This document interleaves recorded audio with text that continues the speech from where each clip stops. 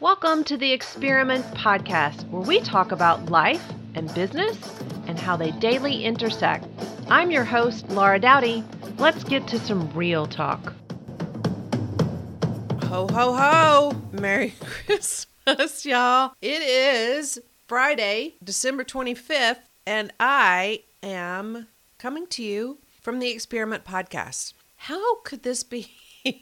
I have no idea, but it is a part of our 12 doors to 2021, and I cannot skip, to me, one of the most amazing days of the year. And I know a lot of us have great memories, childhood and otherwise, of Christmas. And I know that this year for all of us is absolutely crazy, bizarre, and different, but that does not make it bad and that does not make it wrong. It's just different. So you get to decide if it is going to be one for the memory books or one that you want to forget. I can't even imagine ever not being grateful for Christmas. Can I tell you that I've had some sad Christmases? Absolutely. But those have made me absolutely a better person and, quite honestly, appreciate Christmas all the more. But before I get too far into this, I wanted to tell you guys a couple things. First of all, the ho ho ho, I started that for a reason. That is in memory of my grandfather who died on August.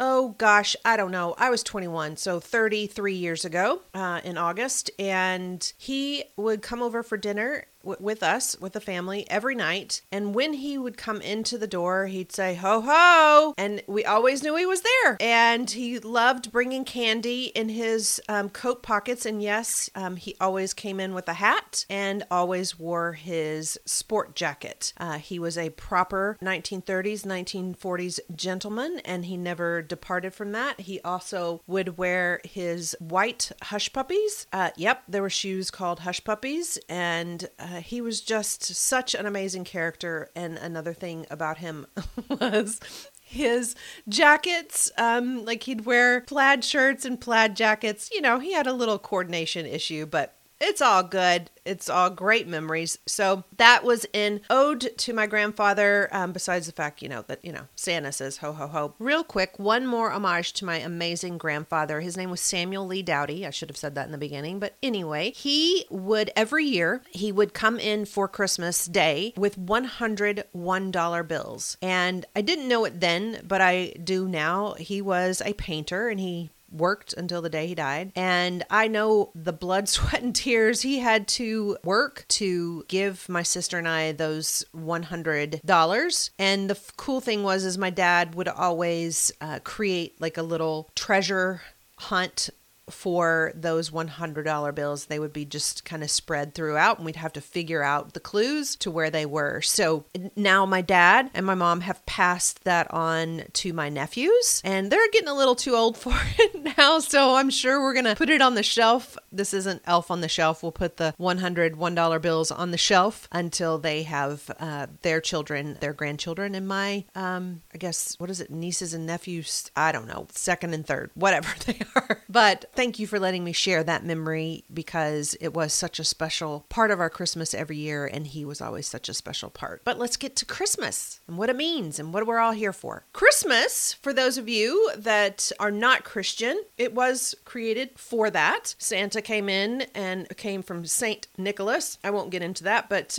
you celebrate however you like. But I did want to talk about that the Christmas celebration started clearly as a remembrance of the birth of Jesus Christ in Bethlehem. And Monday, I talked about how Jupiter and Saturn have come together for that same Bethlehem star for the first time in like 600, 800 years. Kind of very cool. The name of Christmas actually comes from Christ, of course, and then Mass, which means the Holy Mass for the supper celebration or festival of Christ. So for those of you that don't know this, and I am such a goofball weirdo, but I don't really care. When people do Xmas, put the X and then M-A-S, that is actually because the people that don't believe in Christ found a way to mark Christ out and call it Xmas because they didn't want to even say the name. So when I write Christmas abbreviated, I actually just do C-mus. So thought you would want to know that when you actually write that, you're crossing Christ out if you're a Christian. So you might want to change that to C-mus. Anyway,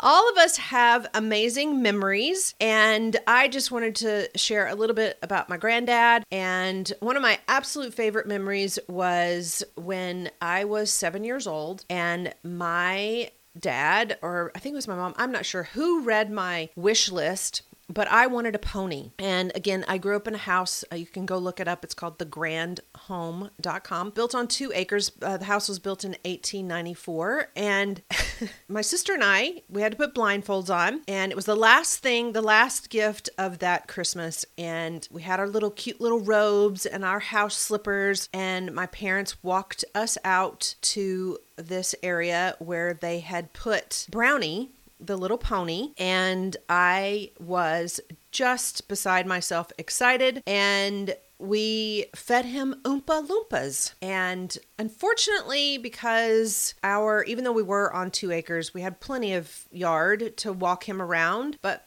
clearly my parents didn't have enough time to spend with him. And I went out one time by myself to, I don't know, give him a carrot, give him an Oompa Loompa, I don't know, something. But he reared up on me and kind of came down on my foot, and that was a no-go for my mom. So my parents found him a loving home with massive open pasture land for him to run around and be free and be much happier than being on 2 acres with 2 little girls that were kind of scared of him. So we got our little Christmas gift. I got my wish. It even snowed that Christmas, and Dad used to laugh at us because we prayed for snow and then it happened. So anyway, for us, our tree was always 12 foot tall, and we would go out and cut it and bring it home and decorate it. And now my poor mom is left with continuing that tradition. So what about you? What traditions for you really make Christmas what it is? And what have you done this year to carry on those traditions, even though you may not be able to be with your loved ones? So I just wanted to come to you wishing you all a wonderful Merry Christmas, reminding you what the season is for, what today is all about, and the joy of the fact that you are here today, living and breathing, and have an opportunity to celebrate this amazing day that we all get to share gifts with each other, whether they're virtual or not. But like I said, I have told you guys before, I will be spending my dinner. I'm actually having Cornish hen and a couple of other yummy things that are traditional for what we have for Christmas at my house. And I will be celebrating that with my family over Zoom. And I'm super grateful for Zoom. Somebody should send them a massive gift for keeping us all connected. Again, just decide how you want to look at this and be grateful. Merry Christmas, y'all. Have a wonderful, beautiful, blessed day. God bless. Thanks so much for listening to today's episode of the Experiment Podcast. Don't forget to subscribe, rate us, and leave us a review. And as always, follow me on Instagram at LauraDowdy_LE for live excellence. Go make a difference, y'all. The world needs you.